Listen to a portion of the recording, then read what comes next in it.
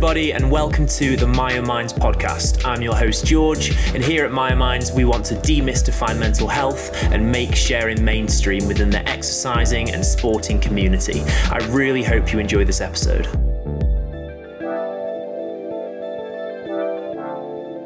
Just before we get started, I want to remind you that here on the MyoMinds podcast, we do often talk about eating disorders, body dysmorphia, exercise addiction, suicide, and other potentially triggering topics. Usually in the description below, I will write down what we talk about specifically in this episode. That being said, I do hope you enjoy this, but please do be careful. Hello, everybody, and welcome back to the MyoMinds podcast. As always, I'm your host, George, and today I'm here with a friend and a colleague, Dr. Una Foy. Una, how are you? Hello, George. I am good. It is not too hot, and that makes me very happy as a ginger Irish girl. So.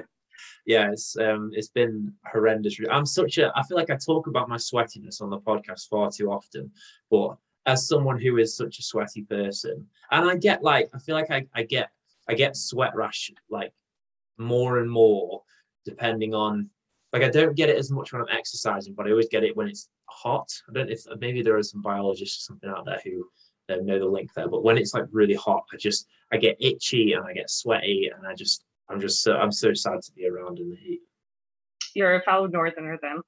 I am. It's just not horrendous. Nice. Yeah, I feel like I'm. You said you're a ginger Irish guy. I feel like I'm ginger in my soul.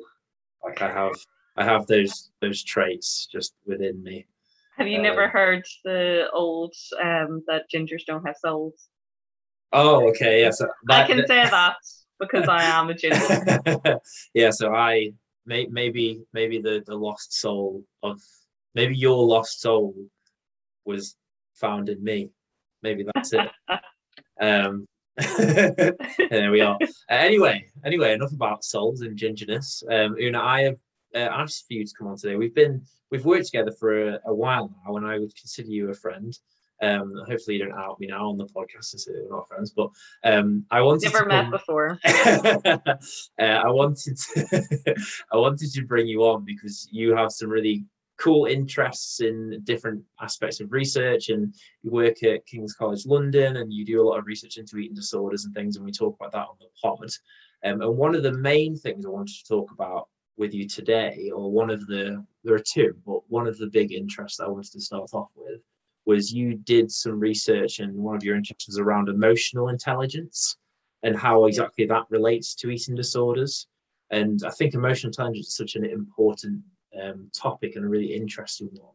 So to start off, for the people listening, could you tell us what emotional intelligence actually is and how it relates to eating disorders?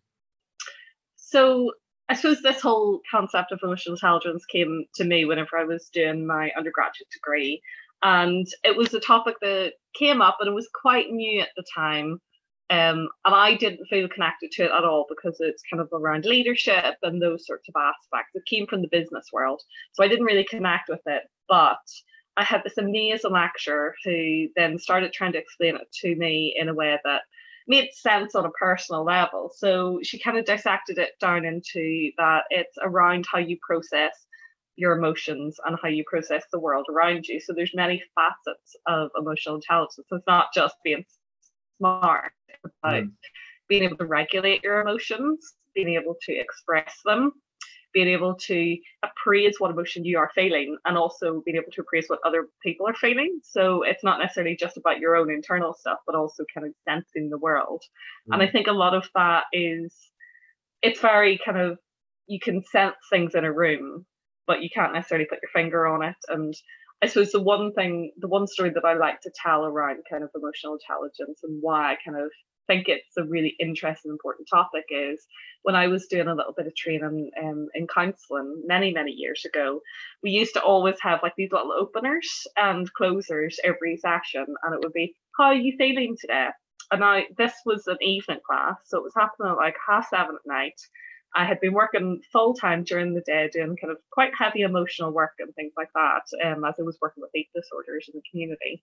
And every week I said the same thing, and I thought it was very honest, and it was kind of a normal response to go, I'm feeling tired.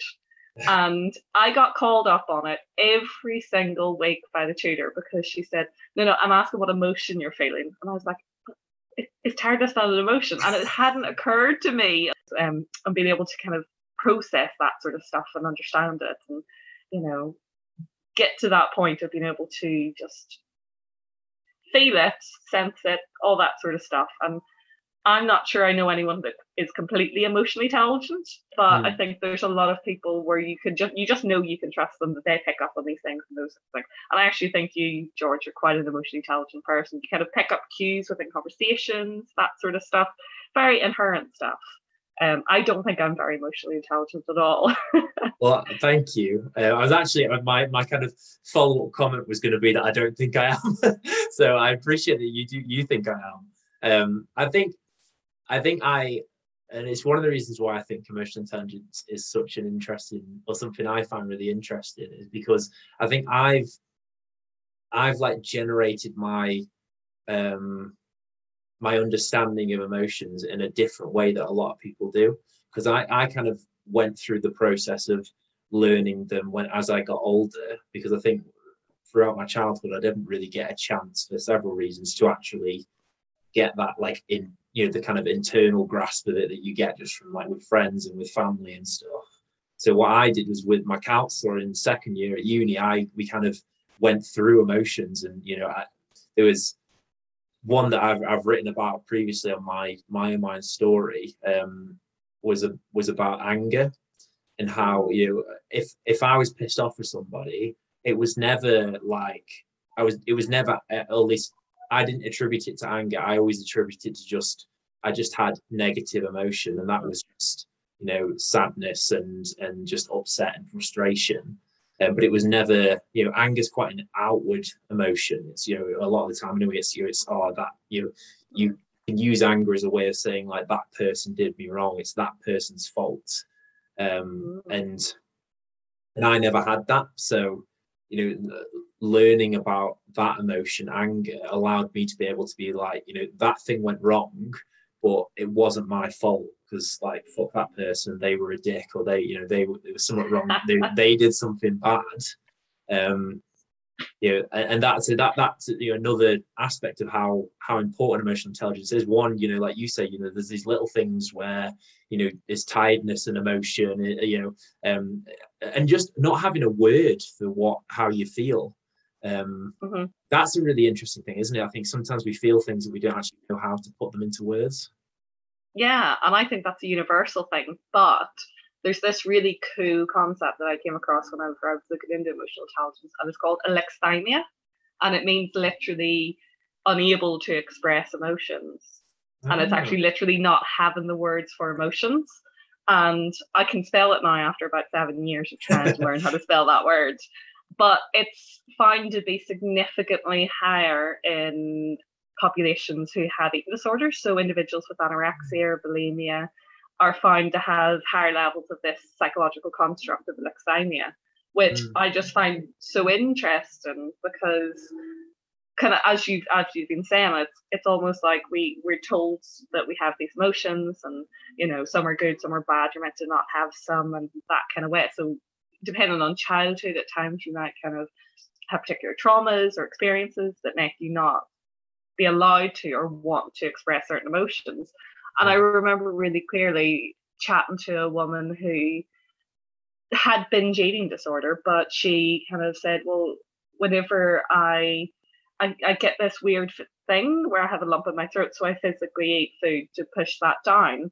And she just never connected that emotion was anxiety and that lump in the throat, because we don't have words sometimes for it, and we can't express it, or we're just kind of completely have separation of the body and mind, so we can't process those sorts of things, and no wonder we kind of push ourselves to use other means of being able to regulate our emotions, because we're not taught about it. I don't remember ever being told about emotion. Yeah, you're right. Yeah, you're 100% right, and it's something I speak about.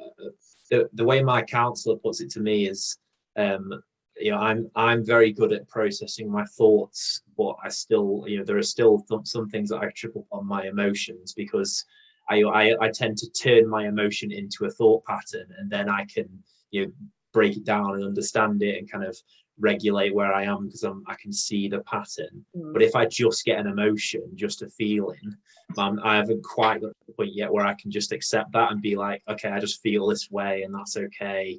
But yeah, I think like you said, in the eating disorder world, and I'm sure we'll talk about that a bit more as we go on. But I think as well in the gym community in general, my minds we talk about fitness and sport quite a lot.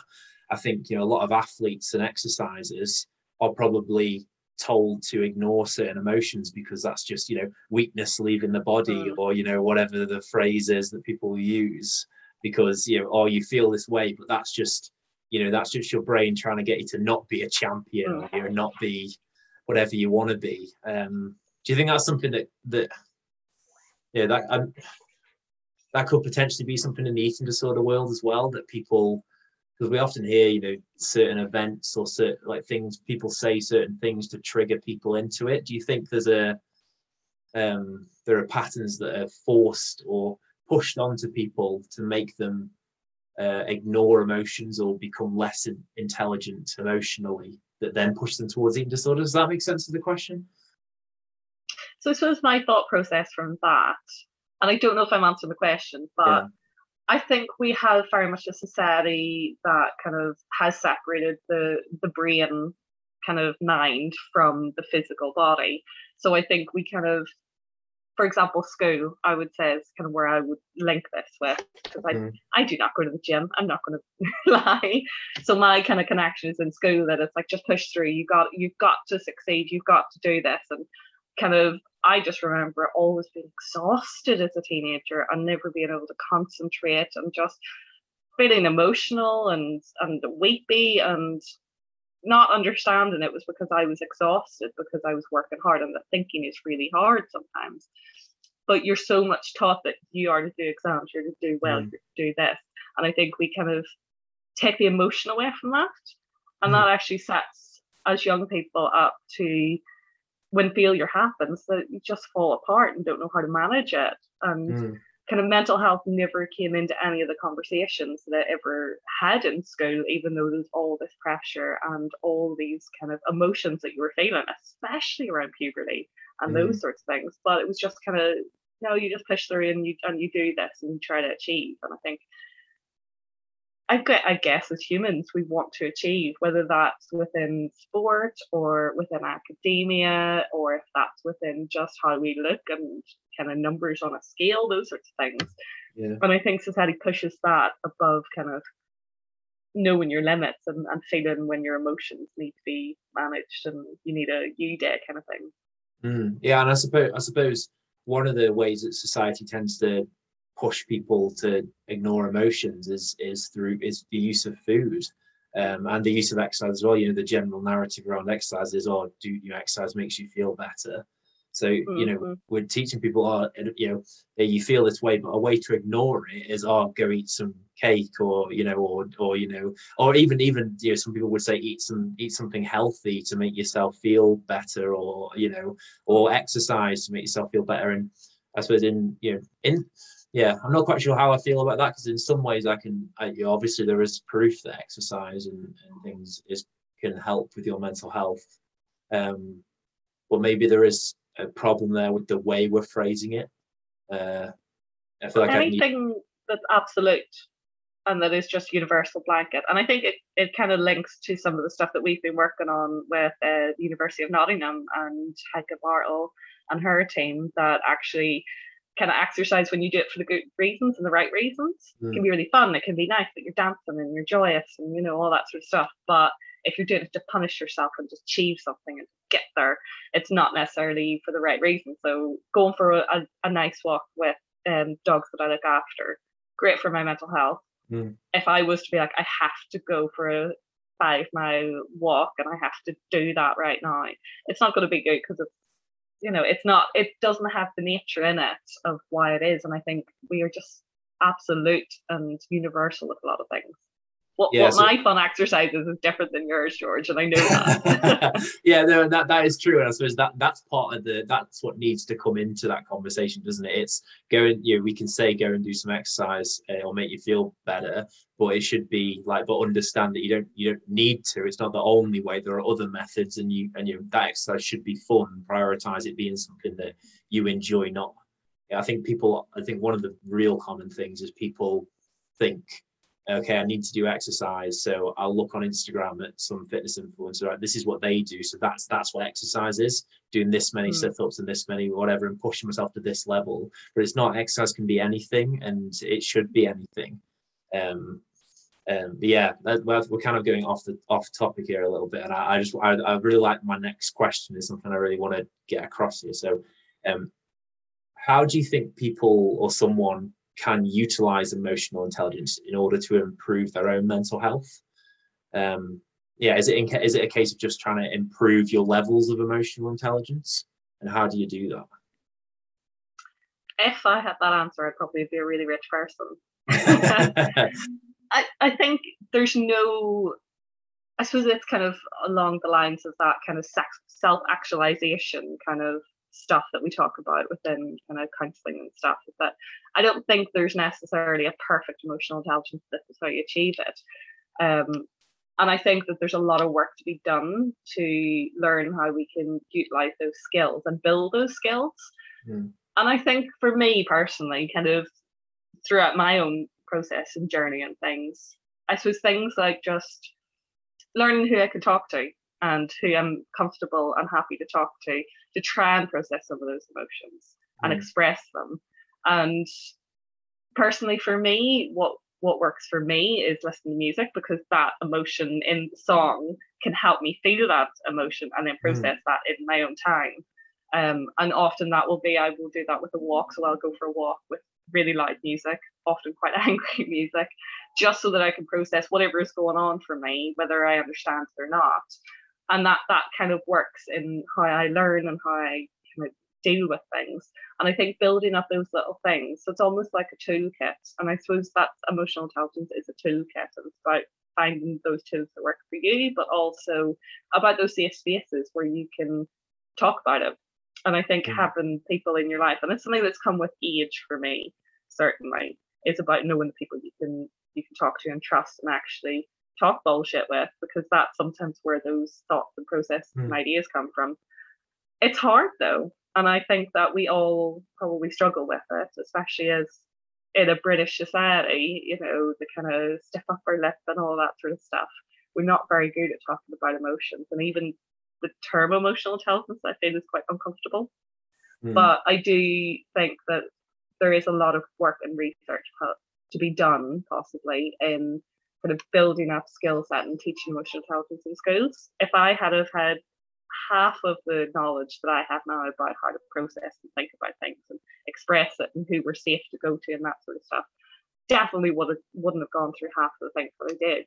And I think that if we can equip people with those coping skills in emotional intelligence, that's where the money's at, and that's where kind of we can help people a little bit better than just teaching them about Photoshop and things like that. Yeah. And I suppose that they're skills as well that I think we undervalue as a society. We don't realize, because they'll have a knock-on effect on everything. If someone can process their emotions better, that's going to mean that they can work better, and they can articulate how they're thinking, and not even just in a way to look after themselves, but in a way to develop themselves and to develop your own personality and develop your own skills, because you'll know where you sit, because you'll know how you feel, rather than wrestling with emotions, and being able to be honest with yourself as well. Because that's, as you were saying that, I think one of the things that came to my head was, as I became more emotionally intelligent for myself, was the ability to talk, sharing my emotions with people. I didn't even know what my emotions were. Like, I didn't know how I felt. So even if I did trust someone, I wouldn't know. Like, I don't know what's the real me. Like, I didn't know which was actually how I thought and felt, because I'd just been pretending for so long that I kind of lost who I was. And I still do. I still have that to in certain situations where, you know, my default is, oh, I need to come up with something now to fit into this scenario. And not, and you know, so if someone said to me, how do you feel right now? I would really struggle. I would say what is actually what I think I'm supposed to say, or what I'm trying to project. And that's something that needs to be taught to people, is how to recognize what's actually you. Yeah. And that's so difficult, but it's something that comes with time, I suppose. But it's a really hard question to say to people, what are you feeling? You know, if you ask me that right now, I would be like, tired, because that's just going to be my default again.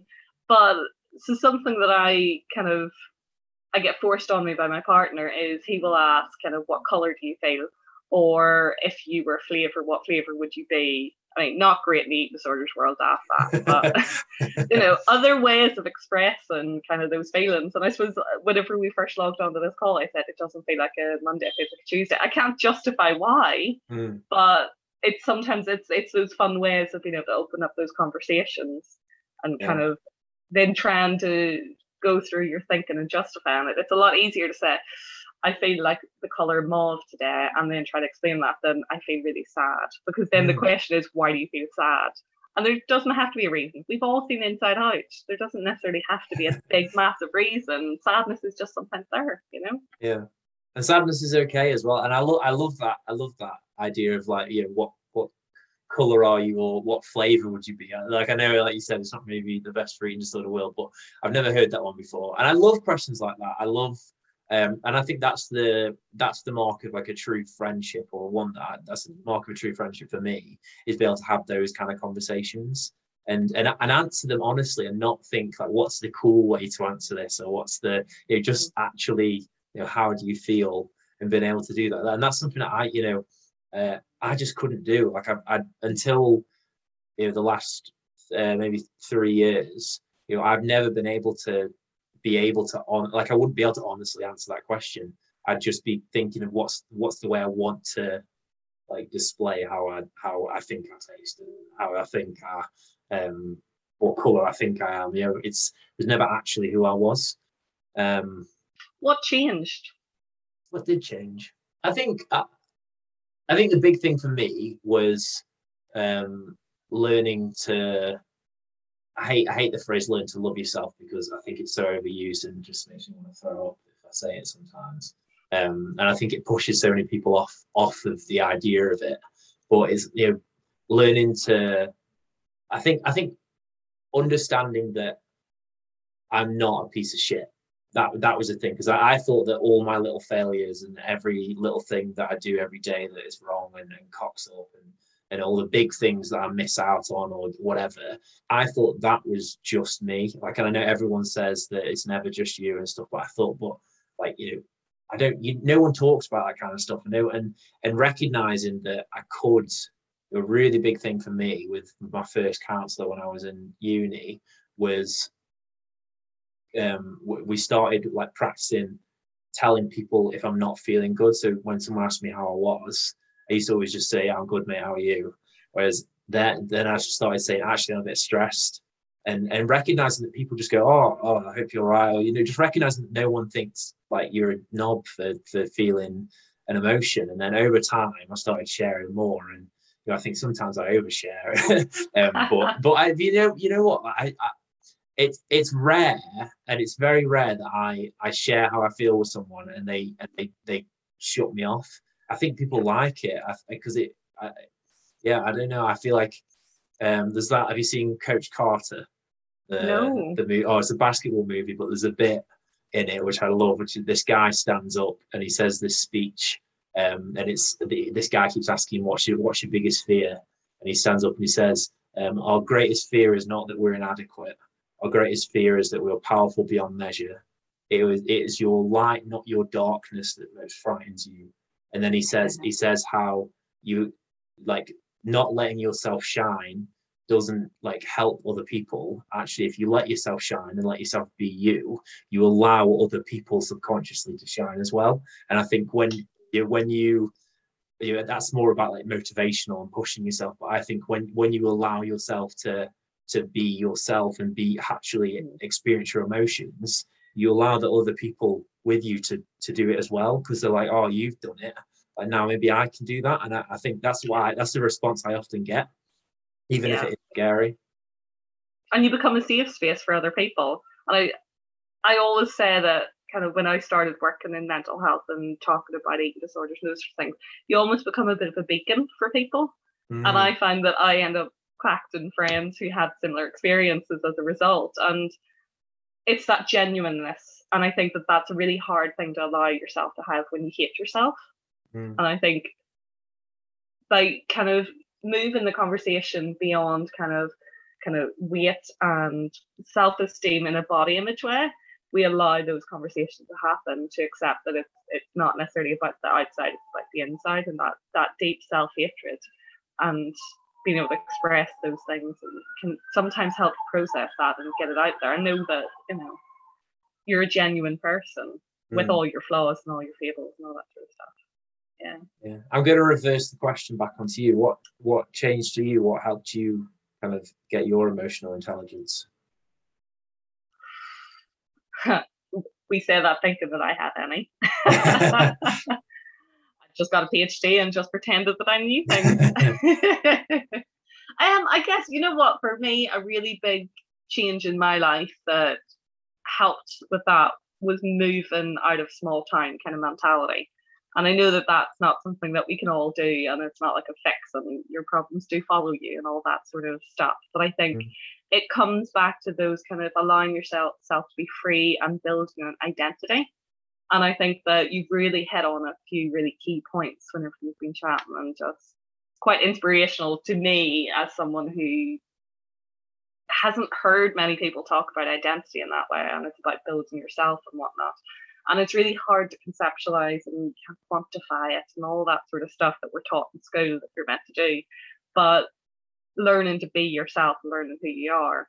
And I find that you know, allowing myself to dye my hair whatever color I want, you know, because that's just part of who I am. And, you know, being able to wear the clothes that I like and not worry too much, and kind of have friends who have similar experiences, those sorts of things that I was too self-conscious to do as a younger kind of kid, really. I think that, not that I expect it, because I still judge myself massively, and I'm not saying that I love myself in any shape or form, but I think kind of building the identity of the person that you want to be and think you are as well, kind of is that turning point, is building that identity outside of kind of your illness or your kind of persona, I guess would be the right word. Yeah, and I suppose I'm the same as you. Like I often talk. I think I get so excited when we talk about recovery and getting better. But I'm definitely not. I'm definitely not at a place where I can say I love myself. I would say there are still.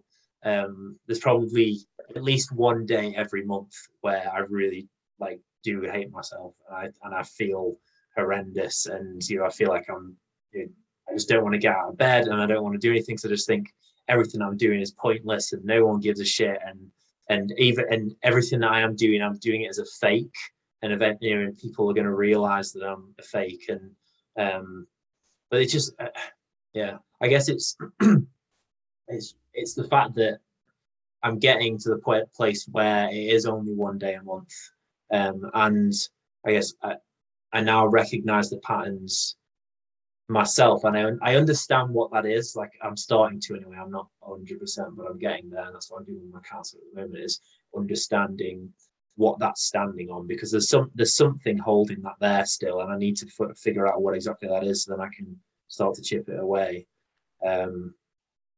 George, let's be honest, life is shit. There are going to be hard days. There's going to be things that happen that knock people, and no matter how emotionally intelligent you are, there's still going to be really shit days where you want to stay in bed and just not face the world.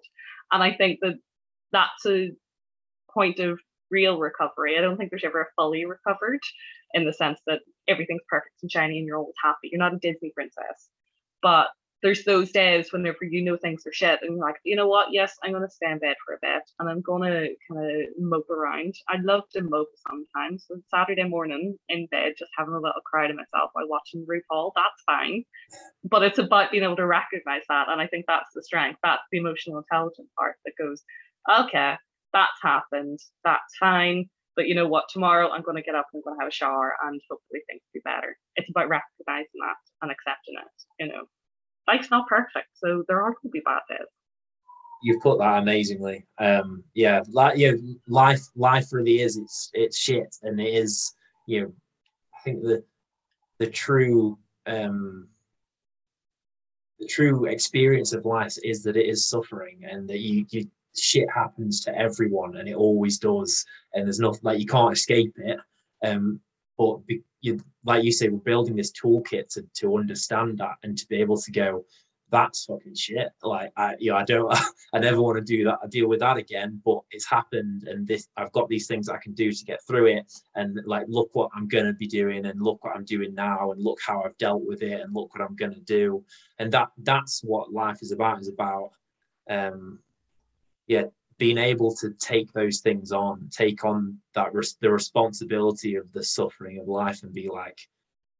I feel like I'm swearing loads in this today, but I can say you take it on and go, you know what, fuck you, life. Like I can do this anyway. Like I'm gonna do all this shit because I can, and because I'm gonna work at it, and I'm gonna do it, and I'm gonna enjoy it, and that's what life's about.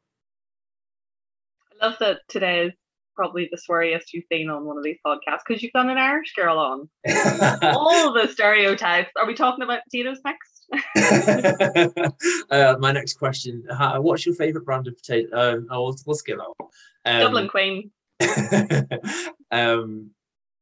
So yeah, we've kind of gone all over the place here, but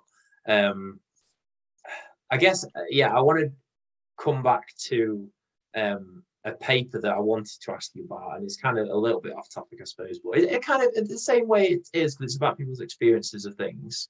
And I want to talk a bit about your paper, recovery as a process. Can you explain what that was and kind of what you found through it? So I cannot take credit for that paper at all. It was an amazing kind of group of early career researchers who include the amazing Dr. Tom Jewell, who is just going to start in King's College soon, and I'm going to have the pleasure of sharing an office with them. There was also Brett, who was leading us, and she is an amazing researcher in America. And they kind of had this idea as early career researchers and went, we want to know what recovery is, and from the service user's experience. And it hadn't really been done a whole lot. There were a few amazing papers out there that have done it.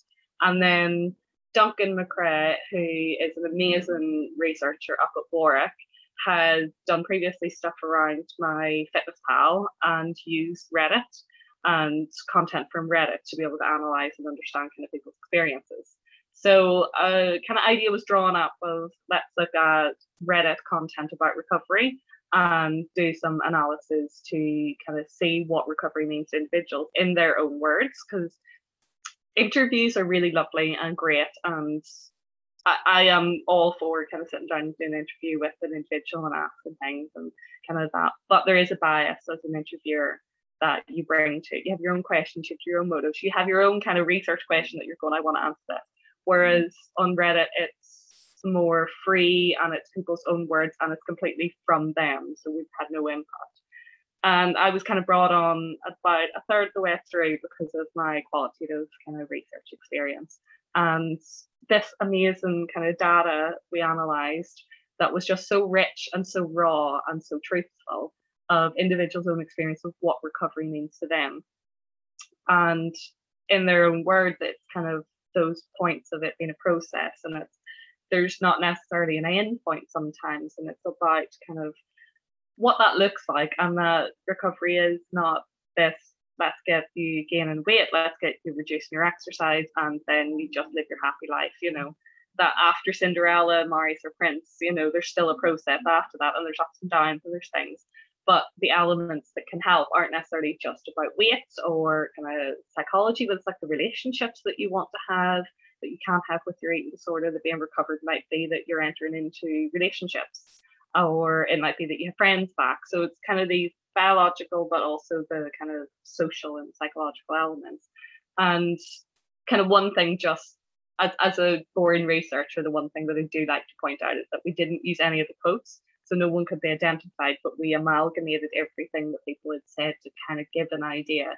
Because I think that's one scary thing about research, is the idea that anything you put online can be harvested and used. And there's a sensitivity and a way of doing things ethically where you can use that information to inform clinicians and inform research, but without putting people at risk and things like that. So I'm always keen to put that in there, and just for the methodological people who are listening. So I suppose it's such an interesting idea, and it's kind of like what we've just been talking about, the ways that we experience things and understanding how we experience things. Was it very clear cut, or was there lots of variance in the way people spoke about it? Oh yeah, definitely. Lots of variation. I think that in all of the research that I've ever done where there's kind of it come from lived experience, kind of whether that be disorders or severe mental illness or psychosis or whatever, no one is the same. No one's one experience is the same. So I think kind of the need for variation and kind of flexibility with all of these things is really, really important. And I think that's why I would never be a clinician, because I would be so frustrated with the idea that you go in and you have this model and you open the book, it goes through it all and it works for everybody, and you end up with the same goal at the end. Well, everyone's goals are different. So if someone is coming into treatment and their goal is that they want to be able to maintain a healthy weight so that they're not inpatiented, that's recovery for them, versus someone who wants to be able to completely get rid of the thoughts and just be able to have a relationship and get married and have kids. You know, whatever anyone's idea of recovery is should be their goal. And I think that personalization is just, it's everywhere within mental health research, but I think it's very hard to achieve because we don't really work within limitlessness, if that makes sense. Yeah, and that's a really good thing to highlight, and I think it's not something that people talk about enough in recovery to anything. You know, I think a lot of the stuff that we talk about in my mind is around, you know, the common exercise disorder related disorders, you know, exercise addiction and muscle dysmorphia and eating disorders and everything. But the fact that recovery isn't a like set point, like you just like, it's up to you what recovery is. You kind of you decide it. And I was maybe it's not something you actually like set out yourself. Maybe it's something that's just from within you. But it comes down to you, doesn't it? It comes down to what it is you value in life, I suppose. Yeah, and I think there's a big part of that, and it's scary, and it's, you know, it's not necessarily that it's completely your responsibility to fix, but I think we're not responsible necessarily for the things that happen to us. And there are things that completely out of our control, our genetics, if there's trauma that's happened, you know, the bitches in school that bullied me, you know, stuff like that is out of our control. However, how we deal with that at a certain point has to be something we're responsible for. Because you know what, at the end of the day, it is just you who is living in your body and in your life. And you don't have to necessarily be alone in your responsibility. There's always people who are going to be there to support and help. But what that recovery looks like is your decision at the end of the day, I think. No one can force you to do anything you don't want to do. Yeah, I think that's a really important thing. Like, obviously, I'm not trying to belittle it, because I've been in that hole where, you know, it seems like nothing's worth anything and there's no point in anything. But I think one of the things that really helped me was taking some responsibility for like what my recovery and just, I guess, one of the ways that when I have those shit days in the month, and the way that the reason it goes so quickly now is that I've got to the point where I can say to myself quite clearly, it's up to me now. I can either get out of bed right now and go and have a shower and then go downstairs and I know I'll start feeling better, or I know that most of me wants to just stay in bed right now and just not do that. But if I take the responsibility now just to make myself go and have a shower, I know I'm going to feel better. And I know that what I'm doing here is I'm just putting myself in a cycle, because I've seen it. And it's not the same for everyone. Like, if you're at home, please don't think that I'm saying you always have to go have a shower. It's just that's how it works for me. But taking that responsibility and saying, actually, this is up to me. Like I've recognized this after years of counseling that this is the thing for me. So right now I need to be responsible for that and understand that in an hour's time when I'm sat downstairs and feeling better, it's going to be because I made this decision. And responsibility isn't always a bad thing. I think we have the word responsibility is often kind of, you are the one that's responsible for doing something bad, or responsibilities in being an adult and paying taxes and stuff like that. But it's also kind of control. You have control over how you deal with that situation. And there are obviously going to be kind of factors of things that we cannot control. But I think responsibility just feels like such an adulting word that there's got to be a better term for it, because it makes me think of tax, and national insurance, and Boris Johnson. Responsibility, for whatever reason, it doesn't have those negative connotations for me, but I do definitely. You're too young. Yeah, probably. But I think it for me, as someone who likes to, I'm very kind of like quantifiable. Like I said, I like to turn my emotions into something that I'm responsible for and something that I can control and something that I can make steps towards. It makes me feel better, and I understand that better. So I think, for me, being able to say this is something that is down to me and I have to do X, Y. I know that if I do X, Y, and Z, I normally feel better. That helps with me. But I do also understand that I need to work on being able to relax and feel an emotion and be okay with it. And I am working on it. That's why I see my counsellor. But I think that's why it works for me so well, that idea of responsibility. Yeah. So Una, it is time for the Devil's Advocate. Is there a jingle? It's the Devil's Advocate.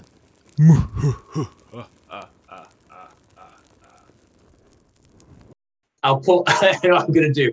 People listening, you just heard this, but I'm going to put you saying, "Is there a jingle?" and then it'll happen after you say it. It's not a jingle so much. It's more just me. I made like a thing. It's me speaking to a mic, going, "It's the Devil's Advocate." Doing like an evil laugh, and then there's fire in the background. I think it's pretty funny. But for the people who this is their first episode or first of the more recent episodes and you don't know what the Devil's Advocate is, I'll explain it. Basically, like this podcast, a lot of my podcasts, I get people on who I think are really cool and I like, and therefore the interview is just me going, "Oh yeah, that's really cool. Yeah, I agree with you. Yeah, you're amazing. Oh yeah, amazing. And then it just turned into this whole like just agreeing with each other thing. So I wanted to bring in the Devil's Advocate, where I ask a question where I kind of go against what my speaker is saying or my guests are saying, and kind of put in, throw a little bit of spice in the pot. So today's Devil's Advocate question is: don't you think improving people's knowledge on eating disorders will just increase the likelihood that they spot something false within themselves? God, what a question. I have so many thoughts and so many things that I want to say. And I'm worried now that I'm going to agree with whatever you're going to say. I mean, no. I think if someone recognizes something in themselves from awareness about eating disorders or muscle dysmorphia or any of those presentations, there's a reason that they kind of link with that, and whether it means not necessarily that they will go into any kind of treatment, but if it opens their mind to go, "Oh, it's my relationship with food a little bit," then if they recognize that, it's not necessarily false, it's still right for them. That's very true. I think as I was thinking of this question before we came on the pod, the thing that reminded me of is, and I can't remember who it was, and I wouldn't call them out anyway, but I remember somebody putting something on their story on Instagram, and someone was saying, "Oh, you've had experience with the eating disorder. Are you gonna will you ever share it?" And they said, "I don't want to share it because I think I'm just gonna make other people think that they've got something wrong with them when they don't." And the way that because I spent some time thinking about it and I wrote it down, and I thought, if anyone ever asked me this question, I want to know what my answer was. And to be honest with you, I forgot what my answer was that I wrote down. But I think the general gist was that, you know, I think in that situation, there's if people do, like you say, for one, if people do resonate with it, then there's obviously something they're thinking of. Maybe it's not a full eating disorder or whatever, but there's some kind of disordered behavior there if they recognize it. And two, if someone does falsely think they have something, then at least they're going to go to a doctor and see, and then they can be told they don't, or they can find out that they don't, and they can understand themselves more. And I think that out of those group of people who are going to go and seek help because they've learned about eating disorders or muscle dysmorphia or exercise addiction or whatever, there's going to be the majority of them, I would think, are going to actually have something that they need to work on, and they're going to sort out help because they've learned about it. So it's worth a couple more people in the system who actually they don't have anything up, they just thought they did, and they learned that and they're fine. It's worth that compared to the other 99% that weren't ever going to go and get help, but they did because they learned about it. I suppose the devil's advocate that I would throw back to that, and I love that I'm now reversing the roles and becoming George. This is great. I like it. It would be more that question of the more awareness we have, the more people are going to seek help, and the more pressure there are on services. How do we manage that? And I genuinely don't have an answer, because I do think that it is a real struggle and a real problem. I don't necessarily think it means that we stop any awareness, but it does worry me that our services get very stretched. That's why I think emotional intelligence needs to come into that early intervention, because if we can help people cope at those lower levels. My argument would be the more people know about it, the more common it becomes in language, the more likely these big organizations are going to prioritize it. So I think, maybe more people do start coming forward, and more people are talking about it. But then I would say that's then going to lead to more likely funding, and more likely, the fact that people are going to get early intervention help, which we know is, well, at least I believe anyway, you're the industry expert here, but it tends to lead to positive outcomes. So I think that even with that extra pressure, I think it's still going to lead to positivity, and it's still going to lead to improvements, because worst comes to worst, these people just learn more about themselves, and then they can deal with that in whatever way they do. And if they didn't understand that, then they just never would have got help at all. At least they're in a place where they recognize what the problem is, and they can think of ways to get out of it, and use different methods. So yeah, it is. It's a difficult one, and that's why it's the devil's advocate. But yeah, I was hoping for a blazing row, George, and now I'm just. Well, I've not quite got to the point yet where I maintain the devil's advocate figure and just keep attacking people, and I feel too mean. I haven't quite got to that point yet. But my suggestion was to have the question being, is cheese the devil or not? Because I am that odd person who hates cheese, and I genuinely think that would make Twitter blow up. That's all I'm saying. I personally don't understand how you could hate every variety of cheese. That doesn't make sense. Get in the bin. They all taste so different, though. There's different textures. There's different. She's heaving. People you can't see, but Una's currently heaving. Yeah, fair enough.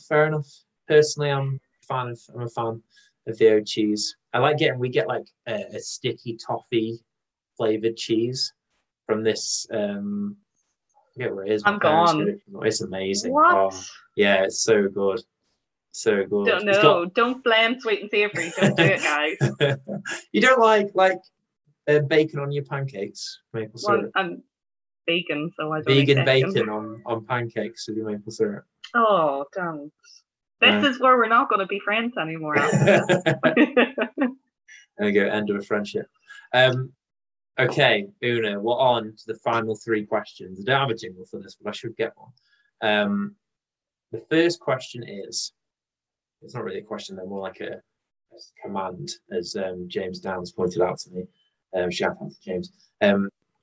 Command number one: a person, real or fictional, who inspires you. Oh, okay. So this has probably changed. Oh God, this is hard because I obviously want to say like this has changed because I think in the last couple of years I have really become the researcher I wanted to be, and I've grown so much, and I think that is all credit to Professor Alan Simpson. He is my manager and a mentor, and he is just one of the good eggs in life and has shown me how to be a good researcher and put me through a lot of kind of having to do odd admin and horrible admin stuff, but is just a genuine nice person, says thank you and kind of things like that. And I think just is the kind of person I hope to be in 10 years, 20 years, 30 years if I ever become a professor. However, when you said that and kind of the real and fictional, it kind of made me think that actually someone who really inspires me and I didn't realize, but kind of quotes and things like that. So Chuck Palahniuk is an author who wrote Fight Club, but he also wrote this other kind of book that just really inspires me. And it's just because of this kind of one quote necessarily is that the only way to achieve true happiness is to risk being cut completely open. And I think I bastardized that, but it's just Beautiful Monsters is the book, and it just really inspired me and made me kind of go, you know what, yeah, you have to take chances in life and you have to kind of risk those sorts of things. And yeah, that book I think in particular was quite inspirational because it within it none of the characters are very nice, but you kind of learn to like them, and I think that's kind of part of the kind of experiences and things that I think sometimes we go through as individuals. That it's not necessarily that I learned that I'm the best character in the Disney princess, but I can see some redeeming qualities sometimes and those kind of risky things. So it's just a brilliant book. Yeah. It sounds really good. And I love the idea of, you have to risk being cut open. Yeah, because I think that is the truth. You have to be able to risk, and you have to recognize that failure really isn't that big of a deal. Like things not going how you planned really doesn't matter. Like it happens, and then you just carry on, and then you do something else. Like it just, I failed at so many things in my life, and I think I'm so happy that I have, because I'm so happy that I failed so catastrophically so early in my life, because it's made me now realize that I don't give a shit. Like if someone says no, or someone says what I did was crap, like I care so less than I used to. And I think now well, they said that, so there must be something wrong. So I'll look at what they've said.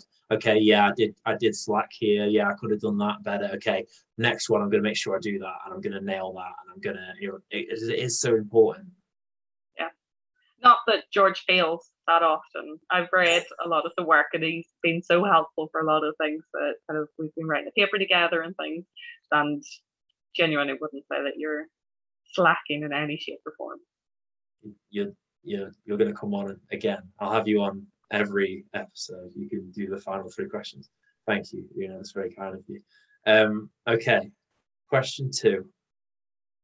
A phase of your life that you didn't like at the time, but looking back, that positives came from it.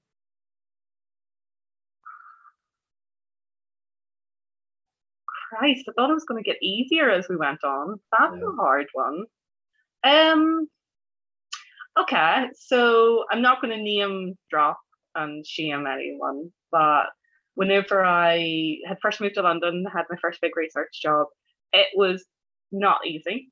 It wasn't necessarily always enjoyable. My mental health certainly didn't enjoy it, but I think that experience made me become a real tough cookie, and I think it kind of made me be a bit more mouthy. You wouldn't believe it now, but I am a very shy, introverted person. Wouldn't say boo to a goose. Had more times than I like to admit being in toilets crying because, something in work has made me upset or whatever. But I think that experience really made me go, it's not worth it. It's not worth being unhappy just to be in a job. And kind of some people are just nasty sometimes, and that's one of those things. So the positives is that it made me get a job where it actually helped my career. It made me realize that some people are just meh. But you know what? I came out the other side. I was happy, and actually being able to 9 to 5 job for a while was really nice. Not have to care about what you do for a little bit was really nice. And it's funny that you say that that's that you used to be shy and not speak and stuff, because I think if anyone ever asks me about you, one of the first things I always say is I love how much you speak your mind and say like that bit needs to change. If there's some of the stuff we're working on, we'll be in a meeting, everyone will go, yeah, it's great, yeah, you'll just be like, right, this is wrong, that needs to change, this should be better, this should be better. And then the thing is, as you say it, everyone else goes like, yeah, you're right, and it's just I always think you're so good at that. It's something that I really admire about you. So it's obviously something it's grown and you've worked on. I thought I was a really nice manager. I'm just afraid I'm a really hard manager now. Not in that way. I mean, I just mean more that, yeah, I think people often get scared to voice their opinion because everyone's doing, but you're really good at being like, actually, I think it's because you care so much as well. But I have very distinct memories of everyone being like, oh yeah, everything's fine, and then you're being like, actually, I think this should be better, and then everyone else goes, yeah, you know what, you're totally right, I thought that as well, but we were just too scared to say it. That means a lot, because that is so not the person I was 10 years ago, so that means a lot to hear that as well. Look at us, compliment central over here. The final question in the My Minds podcast. Una, please name a phrase to live by. Oh, I think I've already used the quote for the. Yeah, you can't use that one again. So why I'm laughing is because the phrase that I'm going to share, and I'm going to share it because it's on, like, I'm sitting beside my fridge and there's a little post-it that's on my fridge that my best friend shared with me. She sent a little post-it to me that basically says, "Fuck it, sure, it's grand." And it just brings out so much of the kind of that thing of, you know what, it'll all work out kind of stuff. But also it's just because Amy is amazing and just such a good egg. And we've been through a lot of things together in a research job we did together. But it's also just that it's grand. It's that kind of feeling of home and the kind of Irishism of it. And fuck it, sure, it's grand. You can take that as kind of the kind of English swearing of fuck it, but you could also take it as, well, and that kind of Father Tedness of it. And I think, yeah, sure, it's grand, it'll all work out.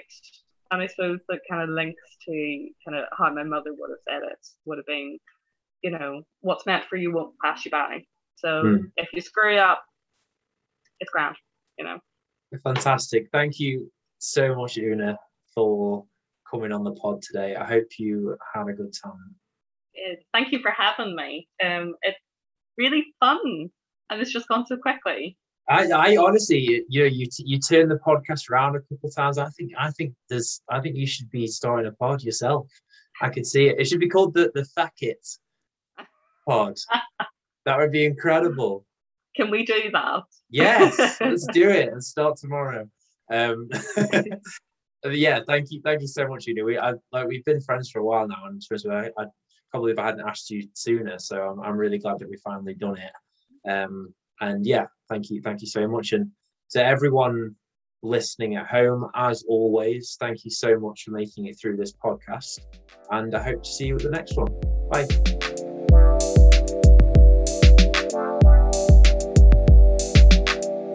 Thank you so much for listening to that episode. Here at My Minds, we're trying to raise awareness for all the things that we speak about in this podcast. So please, if you can, give it a share. Each and every one of you has the potential to help us with that. Also, if you want to check out myminds.com, please do. You can see all our social media things on there, and we'd love to have you contributing more as a part of our community. Thank you.